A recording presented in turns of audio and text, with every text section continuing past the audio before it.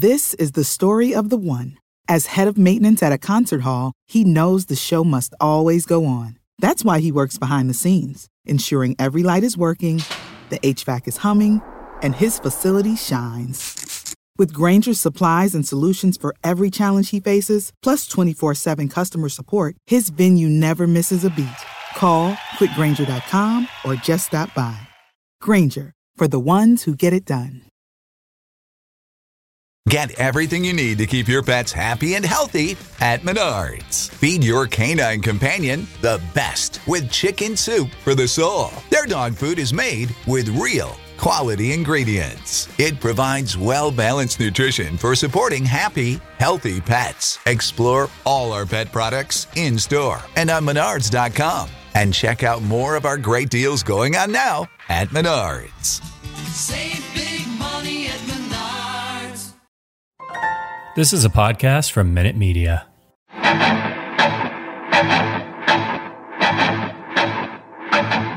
Welcome to the Arrowhead Addict Podcast. Please welcome your hosts, Patrick Allen and Matt Verderam.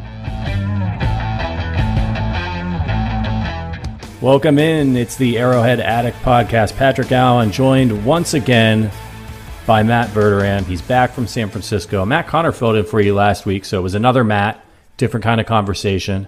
But good to have you back, Verderam. How was your final vacation, like big vacation of the year?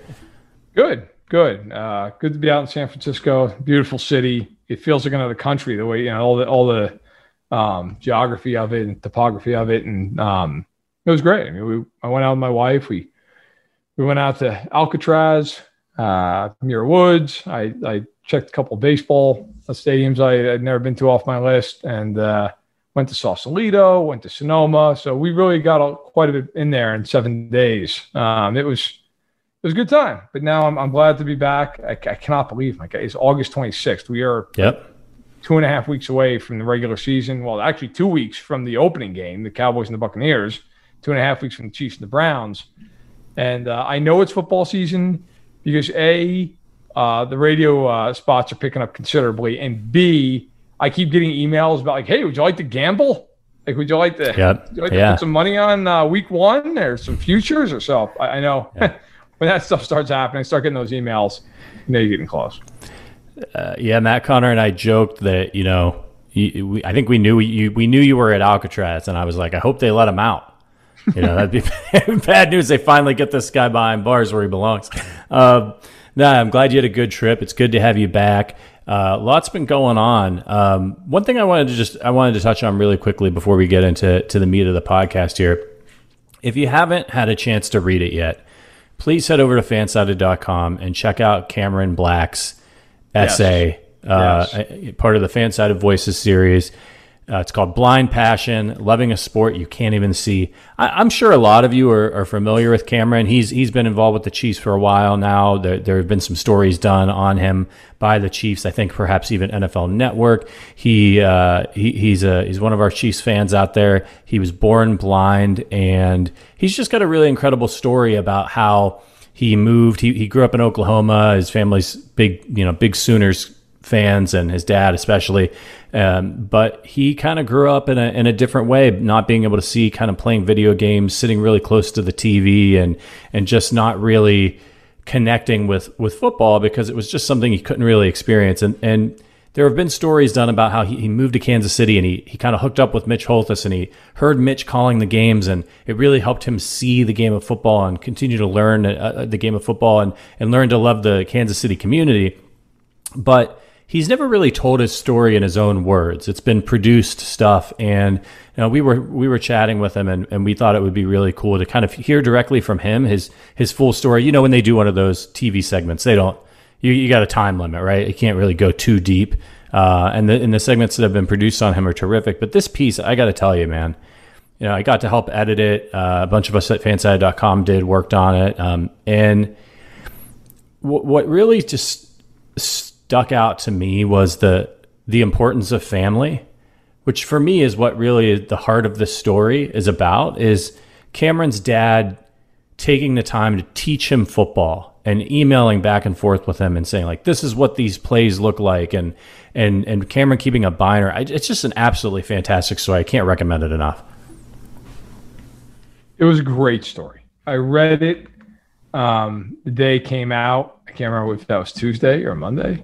But it was fantastic. And you're right. I think, the interesting part for me was, there's a lot of interesting parts, but one of the most interesting storylines of it was just that he didn't care about football as a kid. It wasn't like he, was a fan from a really early age. He wasn't. He really wasn't a fan of football at all until he moved to Kansas City, and then felt like it was just kind of important to become, at least somewhat aware of the Chiefs, considering how important they are to the city, and then fell in love with the team.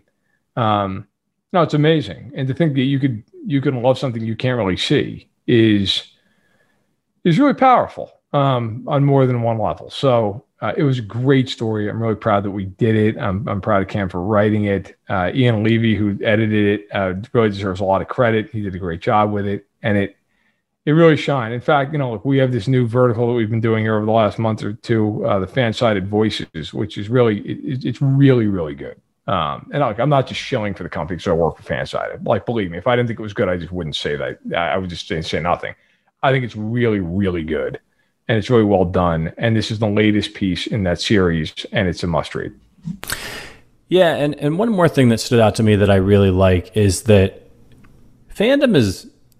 Some people might look at it, I'm a big Chiefs fan. It's and I watch all the games, and people store things. They have a whole room dedicated to Chiefs memorabilia or sports memorabilia. And I think there's some people out there who roll their eyes at that a little bit, especially as people get older. They might think, oh, that's like a kid's thing, being really, really into sports and wearing jerseys and caring. And when you read a story like this, and you and I are perfect, I think, examples of this as well. I have the role that I had. My whole career is because of the Kansas City Chiefs. I got into this because I love football and I love the Kansas City Chiefs and a big sports fan. And I know it's been the same thing for you, and it's changed our lives. Your love of the Kansas City Chiefs and getting into sports and then working for Fansided and moving to Chicago and meeting your wife and having your daughter, those things don't happen without your love of the Kansas City Chiefs. Maybe not exactly the way they have. No. Well, look, I mean, I'm sure most people who follow this podcast are at least reasonably familiar, but I started my career, even though at the time it didn't feel like a start of a career. It was just kind of an outlet to express my feelings on the Chiefs. I was posting as a fan, just a fan post over at Arrowhead Pride on the SB Nation site. And then Joel Thorman, who you, of course, know as well, great guy who ran that site for many, many years and now runs our entire NFL division, reached out and was like, hey, would you like to write on the front page? And, at the time, it wasn't even for money. And anyway, one thing led to another. I did that for years, eventually got paid for it. And then, came to Fansided and got a full-time role. And God knows, look, if I'm writing about the Vikings, am I getting that full-time role? I don't know. I mean, you wouldn't know who the hell I was. I doubt Zach and Adam Best would have, but because everybody at Fanside who started the company were Chief fans, it worked out. And of course, as everyone knows, I'm sure can tell by my voice, I am not from Kansas City. I'm from New York. And the only reason I am a Chiefs fan is my dad, who grew up in New Jersey, first football game he watched was Super Bowl IV. And all of his friends in school were saying the Vikings were going to crush the Chiefs because they're in the NFL and the Chiefs in the AFL. And my dad just wanted to be contrarian. And he said, I think the Chiefs are going to win. I'm rooting for the Chiefs. So he watched the game basically, to know if he was going to get mocked the next day at school as a 9-year-old. The Chiefs won.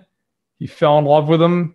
He stuck with them. And when I was born into it. But I mean, I think about that a lot. What happens if the Vikings win that game?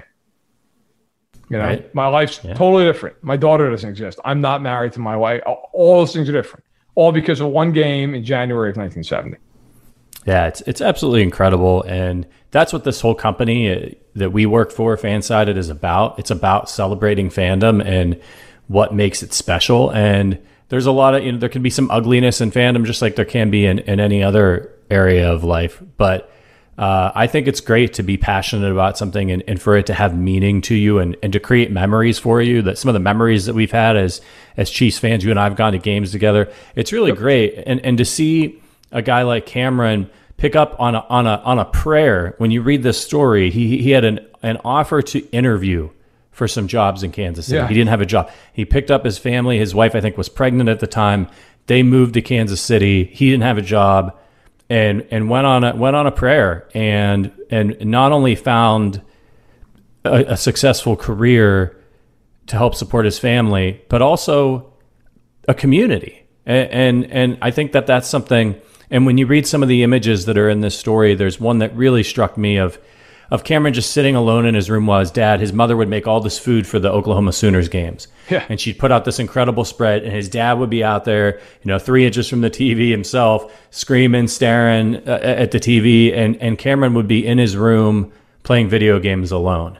And that image just really struck me about a young boy, like who's got some challenges, and then where he is now in the fandom being part of that. It's just a remarkable story. People, I bribed some folks on Twitter to send someone a Patrick Mahomes jersey to get people to read this and share it. And over 900 Chiefs fans shared this story, including Patrick Mahomes' mother, Randy Mahomes. She shared the story. It was just awesome. It was great to see, and the comments that people left on it were really special as well. It was great, and I think, I know from just talking to people that cover the league, just colleagues, whatever, beat writers, people who are national, cover the league. There always seems to be this like pervasive mindset, not for everyone, for sure, but for a lot of people, that like once you start covering the league, you're not a fan of the game anymore. It's just your job, and you have to kind of move away from all that. And I've never understood that. And I don't ever. I'll tell you right now, the day I feel that way is the day I will do something else with my life. I've never understood that. I can cover the league and be unbiased in my coverage and my reporting, but still be a Chiefs fan. Like, I don't understand. Like, look, if you don't believe that, go back and look at what I wrote when the Chiefs acquired Frank Clark. Like, I thought at the time, if you remember, it wasn't about the player. He was a good player, but the reason I really kind of got on the Chiefs was, he has some past issues. Okay. And from his time at the University of Michigan, and he was dismissed from the team over it. And that was, I believe, within 48 hours of everything coming out at the time, and there, of course, ended up being no charges pressed, but with Tyreek Hill, and there was all that confusion as to what went on. There were allegations with him and involving his 3-year-old son. And I got on the Chiefs. I said, geez, this is kind of a little bit of A, poor timing, and B, like, depending on what happens with Tyreek Hill, this is a big risk and blah, blah, blah. Now, from a football standpoint, of course, it worked out. They whatever charges got dropped, or charges were brought with Hill, rather, and they won the Super Bowl. My point is, like, you can do your job, in my opinion, covering this league and still being a fan of a team. Like, I will never apologize for the fact that I root for the Chiefs. I do. But at the same point, I'm never going to let that influence the way I report on the league. And I think, it was just so much fun for me to read that story and just read somebody's just unbridled enthusiasm to be a fan and to care and to just love their team. Because that's a point, right? Like, I mean, if you're watching the game, I don't care who you are. I don't care if you're a fan, if you're an analyst, you're a blogger, you're a reporter, like whatever. At some point, you started watching football because you love football. And in Cam's case, like, he couldn't even watch football. He doesn't listen to football. But he fell in love with it for the same reason all the rest of us did, because it's a great game. And it's community. And I think that's the most underrated part of being a fan. We think about the games, we think about the outcomes, and sure, listen, look, it's a hell of a lot more fun to be a fan of a team that's 14-2 than 2-14. But we fall in love with the game because of the community that we have. Like, I love football because I get to share it with my dad. I get to share it with my friends. We talk about the game, you and I, all the time, every time, where they win or they lose. If I didn't have that, I don't know that I would really care about football, because it would just be this unshared, passion. I mean, I'd still watch, but I don't know that I'd care as much. What happens when you're at Arrowhead and they score a touchdown? You turn around and high five everybody. It's right. A shared thing. And I think that's great. And I thought Cam beautifully put that into words. And it really, if you haven't read it, it's just a phenomenal piece. Yeah, check it out. It's on fansided.com. You can find it on my Twitter as well. And let's move on. Let's get into something totally different here. It's Manscaped. Manscaped sponsors the show, as you all know, and they have released the Lawnmower 4.0. It's now available in the USA and Canada. You guys got to get your hands on this thing and join the over 2 million men worldwide who trust Manscaped. That includes myself. That includes Verderame. That includes Sterling Holmes and Matt Connor. We've all got the product. We all use it. We all love it. And you can get 20% off. Use the code FANSIDED20. That's FANSIDED20 at manscaped.com. You're going to get 20% off and free shipping. You've heard these ads a lot. I don't need to sing the praises of Manscaped anymore to you, but I can tell you, look, man, training camp is over. We're going into the season, and you got to be ready for game day. So make sure you get your Manscaped and take care of your man bits and keep things clean down there. All right, manscaped.com, FANSIDED20, 20% off, free shipping. Let's talk some football. Now, we're going to talk about our roster predictions here in just a second. But before we get to that, Verderame, I just saw this, just came across my desk, and I thought we should talk about it because it's going to have a big impact on the season. So Ryan Tannehill from the Titans, he just got added to the reserve COVID list per sources from Adam Schefter, and he's now going to miss anywhere from 5 to 10 days. We're far enough out from the season, shouldn't be a problem for him. But we have an issue here, and I think that the issue is a little bit different this year than it was last year. Obviously, it was bad last year, right? But I think we're in this sort of weird limbo because we've got the vaccine now, and a lot of people are vaccinated, and that definitely is helping people from getting sick and getting seriously sick.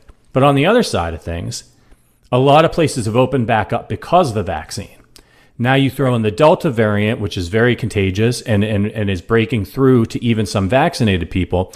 And so whereas last year everybody was super, like everything was locked down, you weren't going anywhere, you were really trying to keep these outbreaks from happening. Now you could have a vaccinated teammate who's going out to dinner and gets the Delta variant and breaks through. And they're maybe not very sick, but they give it to Patrick Mahomes, who's also vaccinated. And now it's the season. And Patrick Mahomes is going to miss a game. Well, what is it going to be like bad as we get into the season? Or are teams going to try to keep their players locked down? Well, no, I don't think they can. I mean, they may provide the thought of, hey, you need to be cautious, but there's no lockdown in place, and there's not going to be. I don't think. Look, this is probably going to sound like a PSA, but it's not meant to. It all ties into the NFL. So look, I keep seeing random people on Twitter, other places, people I've even had just face-to-face conversations with, who will say, well, I'm not getting vaccinated because I can still spread it even if I get vaccinated.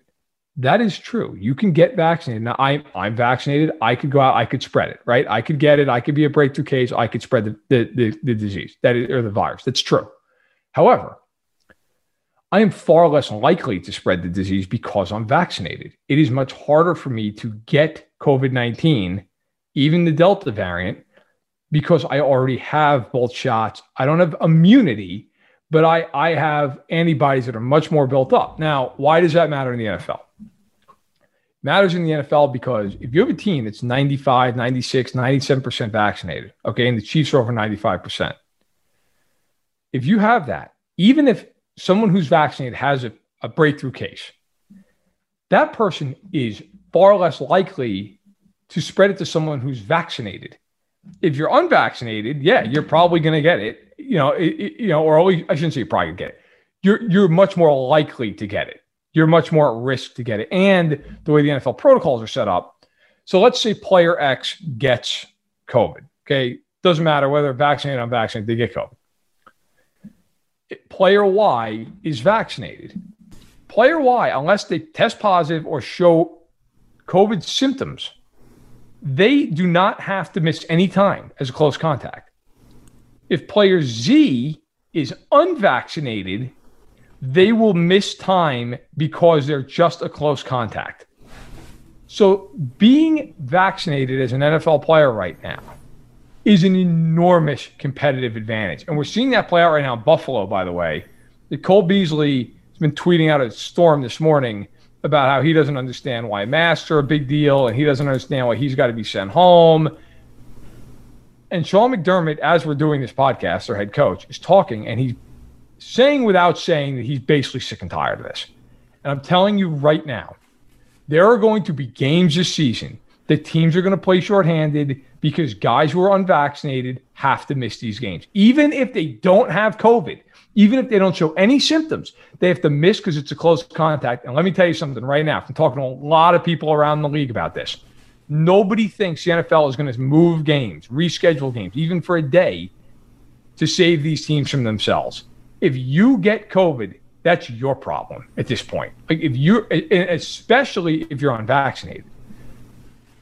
The NFL is not going to wait around. Last year there was no vaccine, there was no recourse. Teams did the best they could. This year there is a recourse. Now Ryan Tannehill is vaccinated, so he's a breakthrough case. But here's the difference. Now Schefter put out 5 to 10 days, but my understanding of this is, I know Tom Pelissero put out the same. The second that Tannehill has back-to-back days with negative tests, he comes back right away. Right away. That is not the case if you're unvaccinated. So the Chiefs, having been as vaccinated as they are, is a huge advantage. Now, we don't know everybody who is. We know Mahomes is. We know Kelsey is. I'm not going to sit here and litigate which guys are and aren't. I don't know that. I do know those two are. They've been public about it. But it's a huge advantage. It absolutely is. Because if a vaccinated player tests positive or has symptoms on a Tuesday, well, if they test negative on Friday and Saturday, they can play. If you're unvaccinated, you can't play. You're home. You're missing the game, regardless of who you are. I mean, it may cost Cam Newton his starting job in New England. Right. Now, because of that miscommunication, as New England termed it, and what's going on there. And Newton's a guy who went through COVID last year, if you remember, missed a game against Kansas City. So it is a huge competitive disadvantage. I am willing to bet you're going to see some guys get cut here in the next week or so. You're going to go, wow, that guy got cut? Yeah, he did, because he's unvaccinated, and these teams are not going to take the chance. They're not going to cut guys who are incredibly important to them, like Kirk Cousins or the Vikings, somebody like that. There are going to be guys who you're going to go, wow, I can't believe they cut that guy. He's a pretty good player. Yeah, they cut him. And guess what? That guy is not getting picked up anytime soon, because a lot of teams, from talking to agents around the league, are telling these guys, look, we're not picking your guy up if he's unvaccinated because we got to bring him in our building. Right. And it makes it a lot harder to bring that guy into the building because you've got to wait a certain amount of time, make sure he doesn't have COVID, make sure he doesn't get COVID on the way in. A lot of teams aren't willing to risk that. Just something to keep in mind. Do you think Cole Beasley gets cut over this? I don't. He's coming off of an all-pro season, but I'll tell you, I think it's going to cause a division in that locker room. I do. I think it's going to be a major problem. And they've already had, I mean, Jerry Hughes and he went back and forth on Twitter not that long ago about this, because you're going to have guys. Now, don't forget too, the NFL has already come out and said, hey, look, if we have to cancel a game, nobody's getting paid. You know how pissed off you'd be if you were, like, think about you, right? Think about, okay, you work in a place that says to you, if any of your coworkers get sick and we have to shut down the office for a week, none of you get paid. And you were vaccinated. You went through the whole process and you've done everything you can. And Jim Bob in the corner gets COVID and you have to go home and you got a mortgage to pay and you got bills to pay and you don't get paid for a week because he just decided, nope, it might make me magnetic. I'm not getting vaccinated. I'll tell you right now, you'd be pretty pissed. And there are a lot of guys in that room who have bonuses tied to whether or not teams make the playoffs. That stuff matters, man. Like, guys are going to be livid if they've got to miss time because, in this case, if we're going to go down this, hey, look, Cole Beasley, whatever, he gets it. He gives it to somebody who's vaccinated, but now you know what? They showed a positive test on a Friday. They have to miss this week's game. Well, maybe it costs them an incentive bonus. Maybe, you know what? They're trying to get to 10 sacks. They end the year with 9. And they're going, well, that SOB cost me that game. What if I had a sack in that game? That was $1 million for me. Like, this is high stakes. These guys really care. I don't think he's going to get cut, but I'll tell you right now, there are going to be a lot of players, and there are a lot of players in that room, I'm sure, who are not happy with the way that's gone down. Yeah, what if he gives it to Josh Allen on a Friday? And then you lose a game, right? Because, and of course, I know before you all start blowing up our Twitter, we know vaccinated people can get it. We know vaccinated people can spread it. But, read about it. It's a hell of a lot more likely for the unvaccinated people. They're the ones who get hospitalized, all of these other things. I think and not to get too preachy here, but I'm a hell of a lot more scared of COVID than I am a vaccine. I know there are risks associated with injecting anything into your body, but I'm a hell of a lot more scared of getting COVID than I am about getting a vaccine, which I've gotten. And, I'm fine. So, I don't want Patrick Mahomes to get COVID. I don't want the Chiefs to lose games over shot. It's madness. But let's move on. But it's going to be a storyline, so you're going to have to hear us talk about it, unfortunately, because this thing ain't going away anytime soon, it looks like, because not enough people are doing their part. So let's talk about this roster and who's going to make the roster. Now, this isn't the Romeo Crennel, Todd Haley, Herm Edwards days where all the guys were off the street. Verderam and I were on the roster bubble back then. This is a Super Bowl team, and these guys they're fighting for just a handful of spots. I went through. I figure there's probably about 5 spots up for grabs, and I would say there's maybe 12 to 15 guys fighting for those 5 spots. It's rough. So I'm not going to go through all the players I think are going to make the team. I think you know who they are. But I actually think most of these up for grabs spots are on the offensive side of the football. I think on defense they're pretty well solid. So I'm gonna read you my roster bubble guys, and I want you to tell me your reaction. So on defense, my roster bubble guys are Armani Watts, Bo Peep Keys, Chris Lamons, maybe Devon Key, but I don't think so. I think based on intel you have, I think maybe he makes the team. He gets a spot over Armani Watts. Is there anybody else on defense you think is a roster bubble guy that might not make it?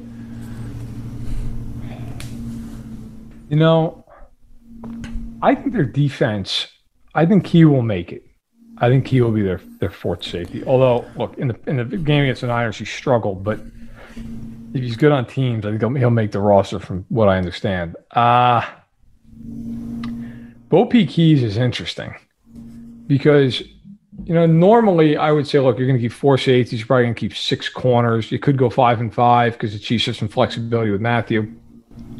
But I don't know that they have 5 guys who'd be, yeah, they got to make the roster at safety. I think Keys. I'm trying to just do the math, Mag. You got Hughes, Ward, Baker, Snead, Baker and Fenton. Yeah, I think he gets the last spot. I think he gets the last spot. Yeah. I don't think it's a guarantee, but I think he's got the last spot. I do have to say I'm really going to be sad that DiCaprio Boodle's not going to make the team. Great name. Yeah, that is a name and a half, but the man's not going to make it. He's not going to make it. Then I think that this is probably the end of the road for Watts. And, look, I'll just throw him in there. This is what I think you're looking at. You've definitely locked in for defense. Chris Jones, Okafor, Kando, Reed, Wharton, Noddy, Saunders, Clark. I think Dana's there. Gay, Bolton, O'Daniel, Hitchens, Neiman. You could see maybe O'Daniel gets cut, but I think he's in there. Snead, Fenton, Baker, Hughes, Sorensen, Thornhill, Matthew, and Key. So, right. You could swap out like a Armani Watts, Bo Peep Keys, something like that if they want to keep 6 corners. He's been around. They obviously like something there, but so that's on defense. Not a lot of like controversy there, right? Like a couple of these guys are interchangeable. Was there anybody that I named that I think is a lock that you think we could be a surprise cut? No, I think all those guys are on the team. I don't think any of those guys are missing. I'd be pretty surprised. I think that's a pretty good. It's a pretty good bet. I don't think any of those guys strike me as somebody who I'm like, yeah, no, that they're not making it. I think they'll all make it. On the offensive side of the ball, I think it's a lot more dicey because of the. I think you've got some packs that have been created, and obviously with all the additions to the offensive line, you have a pack of guys in the sort of backup offensive line spots, and then you have a pack of guys in the receiver spots. So my locks for the offense are Tyreek Hill, Byron Pringle, Orlando Brown. I think Remmers is a lock as your swing tackle. Yes, he is. Tooney, Creed Humphrey, Austin Blythe. We'll talk about him in a minute. He's gotten a sports hernia surgery, but I think they want him on the team as the backup center. Yeah, he's the only guy who can really back up. Yeah, Trey Smith, Lucas Niang, Kelsey, Blake Bell, Noah Gray. I think McCole Hardman's going to make the team. Mahomes, Henne, Clyde Edwards-Helaire, Darrell Williams. I think Jet McKinnon makes the team because he could play special teams as well. Yep. And Michael Burton, your fullback. I think those are your locks. My roster bubble guys are Allegretti, Laurent Duvernay-Tardif, Andrew Wiley, and I'm throwing them on there. I think DeMarcus Robinson's on the bubble. Ooh. I think Kemp's on the bubble. Yasser Durant, Jody Fortson, Cornell Powell, and Darius Fountain, and Darwin Thompson. Those are my bubble guys on offense. And I think maybe, between those guys, you're looking at maybe three to four spots probably. If you think one of those guys we mentioned earlier is going to make the team on defense, if you're going to end up with roughly 25, I mean that's why it's a 53-man roster, right? It's 25 guys for offense, roughly 25 guys for defense, and your kicker, your punter, and your long snapper. So for me, the interesting one here obviously is DeMarcus Robinson, and I think it's because I think a lot of people have him in as a lock because he's been around, he knows the offense, he's fast, right? All those things. I think we need to remember, this guy was on the market. The Chiefs did not re-sign him. True. He was on the market. Nobody else re-signed. Right. Nobody else re-signed him. And then they brought him back for the veterans minimum. So it's not like the Chiefs were like, we got to have DeMarcus Robinson back. It's key to our success in the future. And if you're looking at if you're the Chiefs and you're like, man, if Dave Toub just the other day was going off about DeMarcus Robinson driving him crazy on special teams as a returner, and we also know that they like Mike Hughes as a returner. They think he might be able to help out in the return game. So he's been back there, right? So if you're DeMarcus Robinson, you're a former 5th-round pick. The team wasn't keen to re-sign you. You're making the veterans minimum. I don't think you're safe, especially if you're out of the picture on special teams. And if you're looking at special teams guys, if I'm Dave Toub, we know he loves Marcus Kemp, right? So a lot of people think Marcus Kemp is a lock because he's going to be playing special teams. And then they drafted Cornell Powell, and then you got Darius Fountain going out there. And remember, Darius Fountain, people don't know this. He was a 5th-round pick with the Colts. He had he came from a smaller school, had some injuries, but like when people are like, well, Cornell Powell is definitely going to make it because he was a draft pick.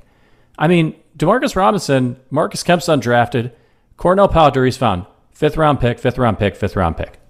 Like, the Chiefs are going to take the best player in this situation. So let's talk about those four on the receiver side. What are your thoughts? Who makes the team? So I was sitting here. Maybe people could hear me if they could. I'm sorry. I was typing it out because I just wanted to make sure I wasn't missing anybody. So here's my projected 53-man roster. So I think the Chiefs look at quarterback. I think it's pretty easy. They'll have Mahomes, Henne, Bouchel. I always say Bouchel, who, by the way, you think he makes the team? I feel like he's a bubble guy. If they need a spot, they put him on the practice squad. You know what? He's looked good. I'll tell you what, man. I don't think he's going to get through waivers because for anyone who's not familiar, the way it works is if you're going to put him through a practice squad, like any other team could put him on their 53-man roster. You can't just stash guys like that. Like they could put him on the roster. I don't think he's going to survive. Have you seen him in preseason games? Yeah, he's looked very good. I got to be fair. My dad actually pointed this out, and it was spot on. Like, my eyes kind of glaze over during the preseason by the time you get to like the fourth quarter because it is what it is. And most of those guys, let's face it, especially for a really good team like Kansas City, they're just not going to make the team. But he made a point. He's like, normally you see these guys come in, they're kind of noodle arm. They don't have a lot of, zip on their ball. Bouchel has been like rifling the football all over the field. Now, I'm not saying he's been perfect. He had a bad pick against Arizona, whatever. But like, he's been gunning it. Like to the point where you're like, all right, look, that kid is obviously he's not taking Mahomes' job any day soon, but there's something there. That kid is pretty talented. So that's going to be my one surprise. I think they're going to keep 3, and they may not. It's a little bit of a bold prediction, but I'm going to go that route. At running back, I think Edwards-Helaire, obviously. McKinnon, I agree, he'll make the team. Burton will make the team as a fullback. My interesting thing at running back is it Darwin Williams versus Darrell Williams, or Darwin Thompson or Darrell Williams. I am going to go with Williams. I'm going to go with Williams. The concussion, does that hurt him? I don't know, but they gave him a lot more time last year than they did Darwin Thompson. Tells me they trust him more. So I'm going that route. At tight end, I'm keeping 3: Kelsey, Gray, and Jody Fortson. Like as Tobe was mentioning how much Demarcus Robinson drives him nuts, he said nobody has been more important than him on special teams, or nobody's made a bigger leap on special teams than Jody Fortson. That is, to me, the final thing I need to hear. He's making that roster. Yeah. Because when you get to the back end, Tobe's got a lot of influence on who's making the team. Who do you want on teams, man? Who's going to be on your return teams? Who's going to be on your coverage teams? And Fortson's been impressive. I think he's going to make it. At receiver, I got 6 guys: Hill, Hardman, Pringle, Robinson. I do think Robinson will make it. Powell, and then I've got Kemp. I know you could go with Fountain. I get it. You could go some other ways. I think Fountain makes the practice squad. I think they keep him. I think they will be able to. But I know Kemp's been a special team. They trust Kemp. I'm going to go that route. And then at offensive line, look, the 5 starters, obviously, they're all going to make it. Blythe, I believe, will make it. Remmers will definitely make it. And then after that, it gets a little interesting. I have Long and Allegretti. That's my, and you could certainly say Wiley over Allegretti. Allegretti's a little younger. Long, they brought in. They really liked him before he suffered the lower leg injury. But can they PUP him? Can they PUP him and then he doesn't take up a roster spot? Yes, they could. He'd have to miss the first 6 games, but they could do that. But he might, because if they put him on IR, he has to make the team. Yes. Right. Yeah. So let me read this to everybody real quick because I think it's really helpful when we're trying to figure this out. Because if they want to try to stash guys for a little bit because they're hurt, you got Blythe with the hernia thing. He had surgery. Kyle Long apparently had surgery with a knee issue. An unlimited number of players can, and goes back to COVID. An unlimited number of players can return from the team's injured reserve list, and they are eligible after missing a minimum of only 3 games. After 3 weeks, the player becomes eligible to return to practice, and then he returns to practice. He has 21 days to be back on the active roster. Previously, a team only had 2 IR designations that could be used in season for a player who was required to miss a minimum of 8 weeks. Only players on the 53-player roster after September 1st are eligible to be designated to return from IR or the non-football injury list. So the Chiefs have to make their cuts on August 30th. So that means they could PUP somebody and they won't take a roster spot, but they can't come back until after 6 weeks. But if they want to put somebody on IR, they've got to leave them on the roster till after September 1st, and then they can put them on IR and bring somebody back. But that exposes those people to waivers. So there's a lot for the Chiefs to figure out. So sorry to interrupt you, but I thought that would help set the table for the discussion. That's well done. It's very important. So you have, I think that's going to be your offense. Like the special teamers are obvious, Townsend, Bucker, and Winchester. Defensively, safeties, Matthew, Thornhill, Sorensen, and Key. Key is could it be Watts? Yes. Could it be Key? Yes. I'll go with Key. I know how high the Chiefs have been on him. Corner, I already said my 6, Hughes, Keys, Ward, Fenton, Snead, and Baker. And by the way, just give me one time next year where Keys and Key combine to make an interception. That would be great. I'm all for it. Linebacker. I actually think linebacker is really interesting. Now, look, you're going to have Gay and Hitchens and Bolton and Neiman. And I'm sure everybody's really excited Ben Neiman's making the team. I got one more linebacker on there. I'm going to go Dorian O'Daniel. And, he's done nothing really as a defensive player, but he's been good on special teams. So it could be Harris. It could go a bunch of different ways. I'm going to go with O'Daniel. And then the defensive line is deep. Like, I can't remember a deeper defensive line than what the Chiefs have this year. It's really ridiculous. I mean, they have guys coming out of their ears. They just cut Taco Charlton. Right. Jones, I got 10 guys making it. Jones, Clark, Reed, Noddy, Saunders, Wharton, Kindo, Ward, Dana, and Okafor. Yeah. It's super deep. I think they all can play. I think they cut Taco Charlton as a favor, frankly.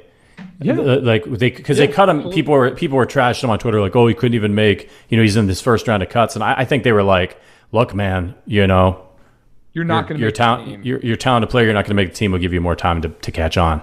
No question. Yeah. So I mean, it's very interesting, but they are so deep that I really believe, like, you're looking at this thing going, I mean, they're going to easily have 2 full rotations of guys. I mean, you're going to have your top set of guys when you need to get a play where it's Clark and it's Jones on the outside, which, by the way, my God, Chris Jones. I was looking this up yesterday because people, like I said, I've been getting these gambling emails, and I really don't gamble, but I like to see the odds. And I went on and I looked, and Chris Jones is 50-1 to be the defensive player of the year. I got to tell you, if you're a betting man, maybe not the worst $20 you've ever thrown down. Like, really isn't. He looks unbelievable, like even by his standards, like to the point that like it's almost comical sometimes how fast he beats guys. But anyway, look, Jones and Clark, Noddy and Reed on the inside. But after that, you could put Dana and Okafor out there, or Tim Ward, and you could have Saunders in there, and you can have I'm blanking on the one tackle who's been great, Wharton, who's been fantastic this preseason. Right. I mean, that's a lot of guys, man. Like, if that's your second unit, do a hell of a lot worse than that.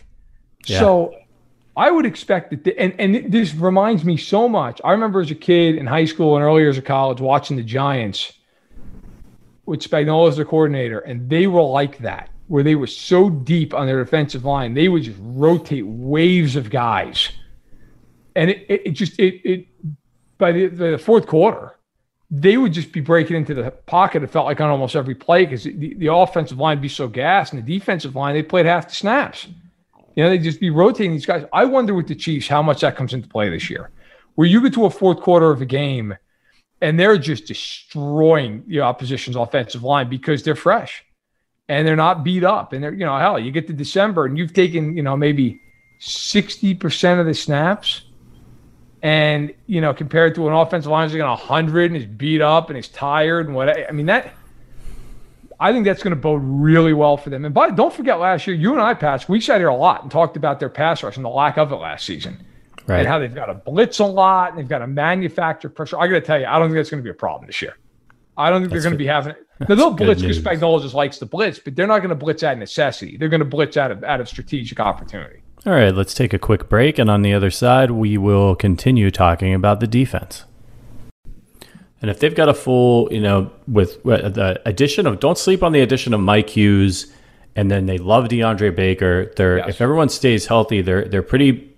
Juan Thornhill made a ridiculous interception in that preseason game, absolutely incredible. They're deep in the back end too, and that could cause some big problems. I don't think we really got through the offensive line, so. The bubble guys, like, I feel like I think LDT has like a broken hand. So for me, and I think they want to keep Kyle Long too, but I think they might try to, because these guys maybe aren't ready, they might try to stash a couple of them for a while so they can bring them back. LDT's got a contract. I think Allegretti he's versatile, good, like backup guard. But do you think, could you see, is this the end of the line for an Andrew Wiley? Is it the end of the line for LDT? What about Yasser Durant and Prince Tiga Wanangho, who they reportedly like as well? There just might not be room for these guys. No, I mean, at some point, look, you run into a problem if there's numbers, right? I mean, at some point, you've just got to decide, hey, who's going to make the team? And I think, you know, yeah, look, like a guy like Yasser Durant, like there's some potential there. But do I think he's going to make the team? No. I mean, who's he making it over? You know, and I've been all off season, I've been saying I think Laurent Duvernay-Tardif is on the bubble at best. Like, he didn't play last year, and for a great reason. I mean, just an absolutely phenomenal reason. But he didn't play. And, you know, look, the Super Bowl year, he was average that season. Like, I don't, and he's not going to start. Like, that's the other thing. Are you going to pay a backup that much to just be a backup? Now, look, they're not like they're going to save a ton of cap space. Okay, if you go over the cap, which is actually a really, really good website, I encourage anybody to check it out. You can see, you know, all the cap hits and all the numbers and everything else, and what kind of cap relief a team gets if they move a guy by trade or by cut or whatever. And with Laurent Duvernay-Tardif, okay, so right now for this year, his cap number is $4.75 million. All right, which is the 9th highest on the team. His cap number this year is higher than Joe Thuney's. Okay, which is kind of funny. If the Chiefs were to trade Duvernay-Tardif, they save $2 million. You say, well, $2 million, who cares? I got to tell you, $2 million, that might be a good chunk of change to sign a guy who gets cut out. You know, that maybe, you know, we're sitting here, and you and I haven't talked about it really much. They might need another receiver. that might become something that is an issue here. Right. Depending on what you think of Hardman, certainly Robinson. What if a guy gets cut? The Chiefs go, man, he'd be a hell of a pickup. Well, that $2 million might go a long way. And if you trade him for even a 7th-round pick, you're saving $2 million. Now, conversely, if the Chiefs were just to go ahead and say, okay, we're going to cut him. We're going to cut him. You eat all the money. You eat all of it. You don't get a dime. Now, let me actually correct myself. If they trade him, they actually save $2.75 million. They eat $2 million. They save $2.75.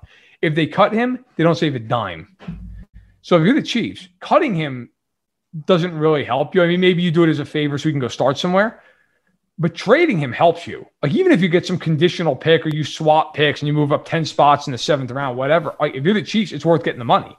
So I think he's in a tough spot. I really do. I don't know that if you're the Chiefs, you're willing to keep him around for what? He's not going to play unless you have injuries. He's not taking Trey Smith's spot, so it's something to consider. Right, and if you've got an Allegretti who you like, who can be a swing guard for you, and you put Kyle Long on the PUP because you think he can bring a good veteran presence to the team, come back, be a really solid or maybe excellent backup, depending when we haven't seen him play in a long time, and then he got hurt. So maybe they just cut bait with him and say that, but like, why not? If he's not ready to play, if he's not going to be ready to play anytime soon, and you're going with, well, we thought when they signed him, he was going to be starting, and then you got Trey Smith. If you're feeling good about Trey Smith, yeah, throw Kyle Long on PUP, give him more time. He's an older guy, give him more time to recover, bring him back mid-season. And Matt Connor wrote about this on Arrowhead Addict the other day, that there's a lot of teams out there that need offensive line help. And the Chiefs have now a deep line with, these guys aren't great, they're not starters, but right. You could put a guy like Allegretti or a Wiley, you could put them in a solid line and have them start, and they could hold up all right as long as the players around them are pretty good. Maybe the Chiefs do trade some of these guys instead of cutting them. They open up room, they pick up some later round picks, and those 5th round picks, a lot of people roll their eyes at them. Look at some of these 5th round picks on the Chiefs. There's opportunities there in the draft. No doubt. And hey, you know what? Look, those 5th round picks more often than not are not going to pan out. But I got to tell you, Tyreek Hill is a 5th round pick. You don't know when you're going to draft the next Tyreek Hill. You don't know when you're going to draft. Travis Kelce was a 3rd round pick. People always try to crap on these. It doesn't really matter. Look, I can tell you right now, there's a lot of GMs in the league who feel like 5th, 6th, 7th round picks are just kind of a waste of time. And, you're throwing darts at a board. And that's true. I mean, I've literally had GMs say it to me. Listen, you're throwing darts at that juncture. And that is true to an extent. But you want to have as many, if you're trying to hit a bullseye, how many darts you want to have in your hand? 2 or 10? I'd rather have 10. Yep. I'll take my chances with 10. You might be able to do it in 2, but I'd rather have 10. So if you're the Chiefs and you can get a 7th round pick for Laurent Duvernay-Tardif, even if that guy turns into a special teamer, fine. That's better than having a backup guard you're paying $4.5 million, right? I'll take that. So hell, maybe you can trade Laurent Duvernay-Tardif to a team that it really is in desperate need of a guard, and you can get a receiver, not a number 2 receiver. I'm not saying you're going to do that, but maybe get some guy who can help out. All those things matter. They all play into it. They all help. And I think if you're the Chiefs, if you're not going to play Laurent Duvernay-Tardif, then why keep him, right? It's not like his play is so much better than Allegretti or Wiley, in my opinion, that you just can't do it. And you have Kyle Long.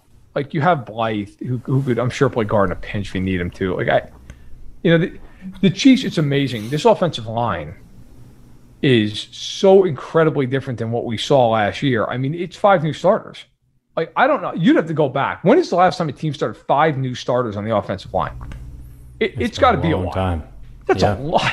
I mean, listen, 2 or 3 new offensive linemen. That's a pretty big amount of turnover. All 5, and 3 of them are rookies. I mean, that is a huge vote of confidence in these kids. But I tell you, you'll watch the game, and obviously, we've watched these games. They were playing against Arizona, and their offensive line was destroying Arizona. They were destroying them. I mean, and you watch some of the film, guys who tweet out a lot of stuff. Our buddy Jeff Schwartz does it. He does a great job. And Brandon Thorne, who's a must-follow on Twitter, he tweets a lot of it out. Seth Kaiser, who works over The Athletic, tweets a lot of little videos out and does a great job. And there's plenty of others as well. But, man, you watch those videos, especially when they're focused on the offensive line, if you have the ability to go back and watch all 22 film, do that as well. Like, there are plays where Tooney's just getting on a reach block and taking his guy out, which is the hardest block in football. And then Creed Humphrey is taking his guy and shedding him and getting to the second level and taking on a linebacker and taking him out. And then Trey Smith is turning a guy and walling him off, and Niang's pancaking a secondary player. And you're like, if they do this consistently, they're going to win every game they play. I mean, obviously, like not literally go 17-0, but they're going to just destroy teams. If they have that ability up front, good night. They will be almost unstoppable offensively, considering all the talent that they have around that line. Yeah, it's going to be very exciting to see it all play out, and maybe a big year for Clyde Edwards-Helaire. I want to talk real quick about Jarvis Fountain. You know, there's always somebody who shows out in preseason, but I don't know. There's just, this guy's caught on with Chiefs fans. He's looked really good in the preseason. Do you have any thoughts on him? And could you see him displacing a DeMarcus Robinson, a Cornell Powell, just because, you know, that's you invested a 5th round pick in Cornell Powell. I know he's a little bit younger, but the guy looks like he maybe has something. You know, it's tough, right? I mean, I don't think DeMarcus Robinson should be cut because he knows the offense. And while he does drive you nuts sometimes, and it apparently also drives Dave Toub nuts, like, the Chiefs aren't in a position to cut good football players. And I get it.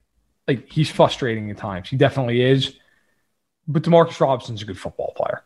He's not great. He's never going to be a number one. I don't even think a number 2 in this league. He kind of is what he is. But the last couple of years, you know, he's had about 460 yards a season, four touchdowns a year. Like, that's a useful player. If he got cut, he would be signed immediately. So if I'm the Chiefs, the guy that I want to see them, look, Fountain's been really interesting, and we've talked about it. But yeah, but look, I want to see more out of Pringle. Like, I want to see him more on the field because he doesn't make mistakes. He doesn't drop the ball. He doesn't run wrong routes. Now, he's not the most dynamic guy in the world, but I got to tell you, like, he does his job. And there's a lot to be said for that. Like, I don't care that he's not a burner. I don't care that he's not the biggest guy in the world. I don't care. You know, I remember as a kid, it always amazed me. Like, Ricky Prohl was slow and was small. And Ricky Prohl was a really good receiver because he ran great routes and he caught everything. Like, Byron Pringle might be that kind of guy for them. I would give him more of a look than anybody else out of these young receivers. Not to say I'd put him on the field more than Hardman. I wouldn't. But I'm talking of the other, like the unproven guys. I would give him the biggest run. A, he's been on the team a couple of years at this point. And B, every role that Dave put him in, he succeeded in.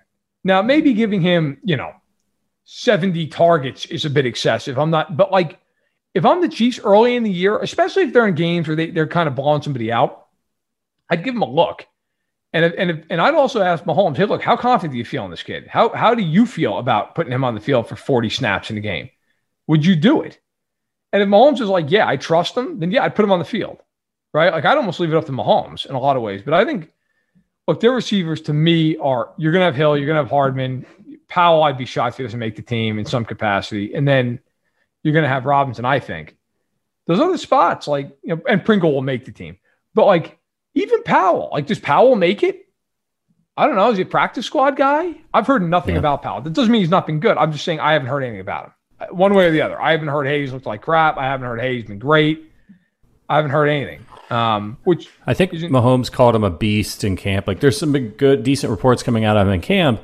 But in the preseason games, what everybody has been focused on has been Fountain. And a lot of people are comparing him to Dwayne Bowe, that he plays with a little bit of physicality. And that's something that the Chiefs don't really have, outside of like their tight ends. And it's just interesting to me. I think he's really interesting. Maybe he doesn't end up making the team, but they mentioned him on the broadcast. And, when they mentioned him on the broadcast of the last preseason game, that's because the the broadcasters get a chance to interview the coaches really quickly, ask, get some storylines. And he's one of the guys. They specifically said, look out for Jody Fortson and look out for Daurice Fountain. So he's caught the eye of the Kansas City Chiefs coaching staff as well. It's going to be interesting. Probably a long shot, but I think he tweeted out just the other day, like, just give me one season, Lord, something like that, and you just want to pull for guys like that. And if he doesn't catch on with the Chiefs, I hope he catches on somewhere, hopefully not anywhere in the AFC, but he has flashed, and maybe he gets a chance here in this last preseason game to get one more shot and just leave a memorable impression on the coaching staff before they have to make these tough decisions. It's going to be next Tuesday is cut down day. Yep. So the 63. What do they call him? The Turk? The Turk is coming? Yeah. Yeah. I can't imagine having to be in that sort of situation where you're just like waiting to see if you're going to get a knock on your door or that phone call. Pretty brutal. What do you think the Chiefs should do going into this last preseason game with the starters? I think we heard they're going to play a quarter or a half or something. I think I saw that on Twitter. Do you think Mahomes should be out there? I personally, I wouldn't, but Andy's going to play him at half. I got to be honest, I wouldn't, because I'm a nervous Nelly with that stuff. Like, I wouldn't risk it, but it's hard to argue with Reed when all they do is win every September game they ever play. So, like, all right. I mean, I will say this: if they blow down the field and score a touchdown on their first drive, I would not be shocked if Andy's like, okay, we're good. Like, I could see a scenario here where their starting offense hasn't scored a touchdown yet. So I could see a scenario where if they just go down and they score, he's like, okay, we're ready. Like, I'm not going to push this any further than I have to. Their offensive line, like. The reason to me you play the starters in preseason is if you have a situation like the Chiefs do with their O-line where you're trying to get a lot of guys to gel. Their offensive line looks phenomenal. Like, I don't know how much more they need to gel. They've been picking up stunts and picking up twists and getting a second level. Like, I'm the Chiefs, I feel pretty good about it. I don't personally care what the results of the preseason games are. It's cool they're 2-0. That's fine. But, like, would I care if they were 0-2? No. No, I mean, this is all about getting to play Cleveland at Arrowhead. Excuse me. And I think in the end, like, that's all that counts, right? And their schedule at the beginning is tough. I mean, Cleveland, Baltimore out of the gate, get the Chargers week 3, the Bills week 5, get the Eagles as a nice break week 4. But, like, it's going to be hard. They got to come out firing. I don't know if you saw this, by the way. You see the Browns guy talking some crap before this game? No, who was it? I'm pulling it up right now. It was a DB. It was a DB who had something. Was it Ward? Let me see. It was a Browns. No, let's see. I'm pulling it up right now. It was not Ward. No, it was. Let's see here. It was John Johnson, who is a free agent safety who came over from the Rams. Did not play in that game last year. He was on the Rams. Says this game's going to have a vindictive vibe, which, I mean, fair enough. It should for them, right? It says, quote, and this is per 92.3 The Fan, quote, that's the last one from last year. It's going to be the first one from this year. So there's definitely it's a vindictive vibe, We definitely want to get back at those guys. But, I always want to win the opener regardless of who it is. So that's what we've got to go out there and do. Now, to be completely fair, look, it's not exactly like some unbelievable amount of smack talk. But, hey, you know what? John Johnson's throwing out there. Yeah, look, there's some vindictiveness here. They knocked us out. And, of course, again, he wasn't on the team, but he's on the team now. Knocked us out. We got to get him back. We got to make sure we rectify that. And I think for the Chiefs, you got to be ready to take on all comers. Like, you are the 2-time defending AFC champ. You are the NFL's glamour team. Like, remember all those years we all hated the Patriots? Because it was always like, everybody loves the – everybody hated the Patriots. But, like, the NFL loves the Patriots. The NFL loves the Chiefs. The Chiefs are the darlings of the NFL. They're on prime time all the time. Like, hey, guess who's calling the Chiefs game week 1? Nance and Romo. Like, of course they are. Those two ought to get a condo in Kansas City because they're going to be there 10 times this year. Right. And that was always the case with Foxborough, right? Like, you always knew as a kid growing up, and I'm sure you'll say the same, as a kid growing up, if Madden and Summerall were doing a game, you knew it was a big game. Yeah. That's the way it was. Like if you turned on Fox and those two guys were doing the Dallas-San Francisco game, like it was the game. Well, guess what? With Kansas City, who's always doing their games now? Nance and Romo, Michaels and Collinsworth, right? Like Buck and Aikman if it's an NFC game or Thursday night game. You're not getting, with all due respect, like you're not getting like Andrew Catalan and company doing like who are like the 15 for CBS. Now he's a fine announcer, but you're not getting him anymore, right? Like, and the Chiefs got him a lot in like the earlier part of the decade. You're not getting that now because if you're the Chiefs, you're getting the number one billing for. I mean, even look at their schedule. The first game of the year, it's an Arrowhead. You think it'd be a noon kick, right? Nope, 3:25. Right. It's going to be in a national window. Like it's not a primetime game, but it is a primetime game. And that game against the Browns, look, I'll tell you, and we can get more into this another day. I know we're running up against it here. Their first 5 weeks, take the Eagles game out because first of all, they win that game by 30 points. And second of all, it's an NFC opponent. Their other 4 games, the Browns, the Ravens, the Chargers at home, and the Bills. In fact, they're all at home except for the Ravens game. If the Chiefs come out and they win all those games, and I get it's a tall order, but if they do it, unless they get hurt, they're going to be the 1 seed. I mean, first of all, that's the hardest part of the schedule. Second of all, they'd have tiebreakers on all these teams. Yeah. And the Chargers, you wouldn't have the tiebreak, but you'd at least assure yourself that you'd have, a 1-to-1 at worst out of the head-to-head. And then they play the Titans as well. Yes, I think right? Week 5. Yeah, they play them week 7. Week 7. They play them they play Washington, and then they play Tennessee. But no, that's a good point, right? Like Kansas City's back half of the schedule, at least on paper, looks much easier than the front half. But Kansas City always comes out on fire to begin the year. Reed always has a bunch of plays nobody's ever seen. If they take care of business at home in those games, which let's be real, those are hard games, but they should win those games. As hard as those games are for the Chiefs, they're harder for Cleveland and the Chargers and the Bills. That's just the way it is. Yeah. And if you win those games and you beat Baltimore, who they've just pantsed on a routine basis at this point, you win those games. You're sitting there at 5-0 going, okay, well, even if those other teams are winning, they all have losses against us. We have a 1.5 game lead at this point, and the Chiefs are still going to have 2 against the Raiders and 2 against the Broncos, and they're going to have Dallas at home later in the year, and they're going to have Cincinnati, and they're going to have Pittsburgh at home, and my God, they're going to have the Giants on a Monday night. Do you know what they're going to do to the Giants on a Monday night at Arrowhead? I mean, if you're the Giants, you're like, we couldn't have played that game at noon. Like you're getting them under the light. So, look, I think the Chiefs, if they come out and they start really hot, I think there's a chance they go 14-3, 15-2. And if they do that and they win all those games as tiebreakers, nobody's catching them. They're going to be the 1 seed again. So those games coming out of the gate are so important. They win them, they're in phenomenal shape. Yeah, I remember last year, remember the opener, the Houston Texans revenge game? Remember how that went? It did not go well for Houston. It was the same thing. These guys are going to be so mad if they're blowing that lead. It doesn't. Look, these guys don't really need any extra motivation. You don't want to give it to them.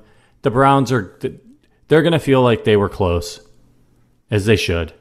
Yeah. We could have gotten to the AFC Championship game. We could have beaten Buffalo. We could have made the Super Bowl. We were right there. We lost to but let's be honest. And I cheer for the Browns. It was not that close. Mahomes doesn't get hurt.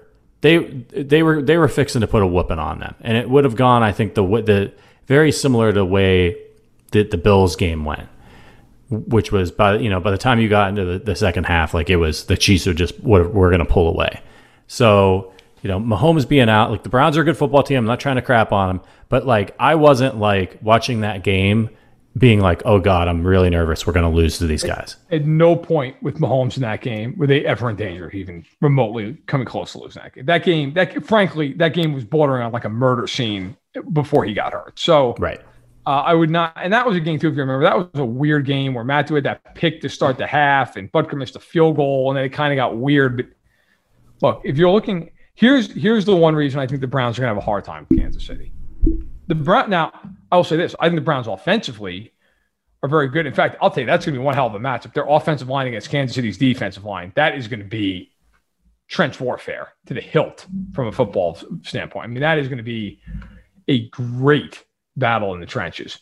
But the problem, I always say this with the Chiefs, and obviously Tampa Bay, unfortunately, proved this out to be very true and tried and true. if you can get pressure on Mahomes, you can do on any quarterback. Like, that's your way to win against a great quarterback. It always has been. That's how the Giants beat Brady the year the Pats on the field. They hit the hell out of him. Well, the inverse is also true. If you can't get pressure on those guys, I don't care who's in your secondary, you're getting killed. You're getting torched. And you look at the Browns front. Like, I think they've gotten better this year as a whole. You know, they went out and they added John Johnson, who we talked about. They added Greg Newsome as a first-round pick. They added Jeremiah Owusu-Koroma, who's a second-round pick, and a linebacker who's looking like a pretty good player. But here's the issue I have. Even with those draft picks, here right now are their projected starting 7, for week 1. Myles Garrett, who's great. Okay, he's easily the biggest problem she's going to have to worry about. Malik Jackson, who at this point is okay, but kind of a guy. Andrew Billings, who is a guy. Jadeveon Clowney, who despite being maybe the most hyped player ever, has routinely been good, not great, never had double-digit sacks. Like, I'm not overly worried about Jadeveon Clowney. And then 3 linebackers who you've probably never heard of in your life. Anthony Walker, Mac Wilson, and Sion Takataki. I don't know that the Chiefs are shaking in their boots against that front 7. And if you can't get to him, it's over. It's like if the Chiefs just double Garrett, I'm pretty confident they'll be able to block the Browns. And with all due respect, like, look, I love Denzel Ward. He's great. Troy Hill comes in. He's a good player. They've got Grant Delpit coming back. He was a rookie second-round pick last year. He tore his ACL. Now he's back. But, man, like, you look at the rest of that roster up front, and you're like, yeah, they're not going to hit him. And if they don't hit him, the Chiefs are going to score 40 points if they have to. Yeah, and they did a lot of work on their defense, but keep in mind the Chiefs were up 19-3 at the half in that playoff game. Yes, right. They had a 10-play, 75-yard drive in the first quarter. They had a 7-play, 75-yard drive in the second quarter that ended in a touchdown. They had a 13-play, 53-yard drive that ended in a field goal, and they had a 9-play, 70-yard drive to end the half that also ended in a field goal. So they were rolling pretty good. Yeah, they were moving the football on the Browns. The Browns couldn't stop them. And then they had, by the way, in the third quarter, an 11-play, 60-yard drive that also ended in a field goal. So the Chiefs just weren't punching it in the red zone. But do you know what's going to be different this year? The offensive line in the short yardage game and the running game. Another year for Clyde Edwards-Helaire. And I think that's going to be the biggest thing. The Chiefs had to get so creative last year on 4th and short and 3rd and short, and they threw a lot of passes. They can just run. They can run behind these guys now, and it's going to change. I think you're going to see their red zone touchdown percentage go way up this season. I think you're going to see a lot of touchdowns for Clyde Edwards-Helaire, which is great because I've got him on a couple of my fantasy teams, and I think that's just going to give teams fits because that's what you got to do against the Chiefs is just try to get down into once they get you down in the red zone, you're not going to stop them between the 20s. You get down in the red zone and pray you can make them settle for 3. You have to get pressure, and you have to win situational football. And it's very, very hard to do. It's proven over the years. The Bucs did it in the Super Bowl famously, but I mean, it's hard. It's incredibly hard. That's why they win almost every game they play. That said, we should probably wrap it up. A, we've been over an hour, and B, I have 5% left on my computer, and this bad boy's going to die in a second. We got to go. You're going to have to wait for my review of the Wendy's bourbon bacon burger that I had last night. I had the double. It was delicious. I will say that. All right. So we will see you next week. I think we're going to be doing this on YouTube, but keep an eye on this feed. I may drop a little update between next week and this week. But some exciting stuff coming. Yeah. And we're going to have a very fun interview. We'll leave that up to mystery, I think, for right now, just to make sure it gets locked in. Do you want to leave it up for mystery? Do you want to tell them what it's going to be? It is a very you know what the hell? Everybody listen this far, they deserve it. We are going to have Mitchell Schwartz on. So reached out to him. He was nice enough. He's going to come on Stacking the Box. And we're going to play the audio here as well. There's going to be a lot of Chief stuff. So that's my cross promotion. Look, if you want to hear it on Tuesday, go subscribe to Stacking the Box. You'll hear it on Tuesday. And it's going to be played here as well. So not saying you can't. Listen, you're going to hear it in both places. But we're going to do the interview. Mitch is being a great dude coming on, talking the season, talking Chiefs, talking his experiences. So it's going to be a lot of fun. All right. And Matt's computer's going to go dead. So thank you so much for listening. Leave us a review over at Apple Podcasts, 5 stars, please. And as always, Go Chiefs. We'll see you next week.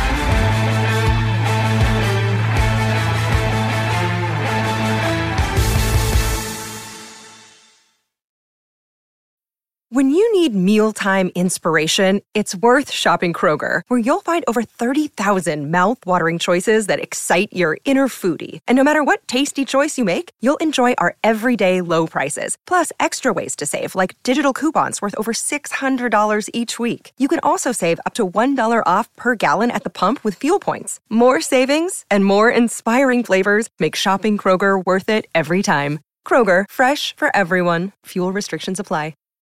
When you need mealtime inspiration, it's worth shopping Kroger, where you'll find over 30,000 mouth-watering choices that excite your inner foodie. And no matter what tasty choice you make, you'll enjoy our everyday low prices, plus extra ways to save, like digital coupons worth over $600 each week. You can also save up to $1 off per gallon at the pump with fuel points. More savings and more inspiring flavors make shopping Kroger worth it every time. Kroger, fresh for everyone. Fuel restrictions apply.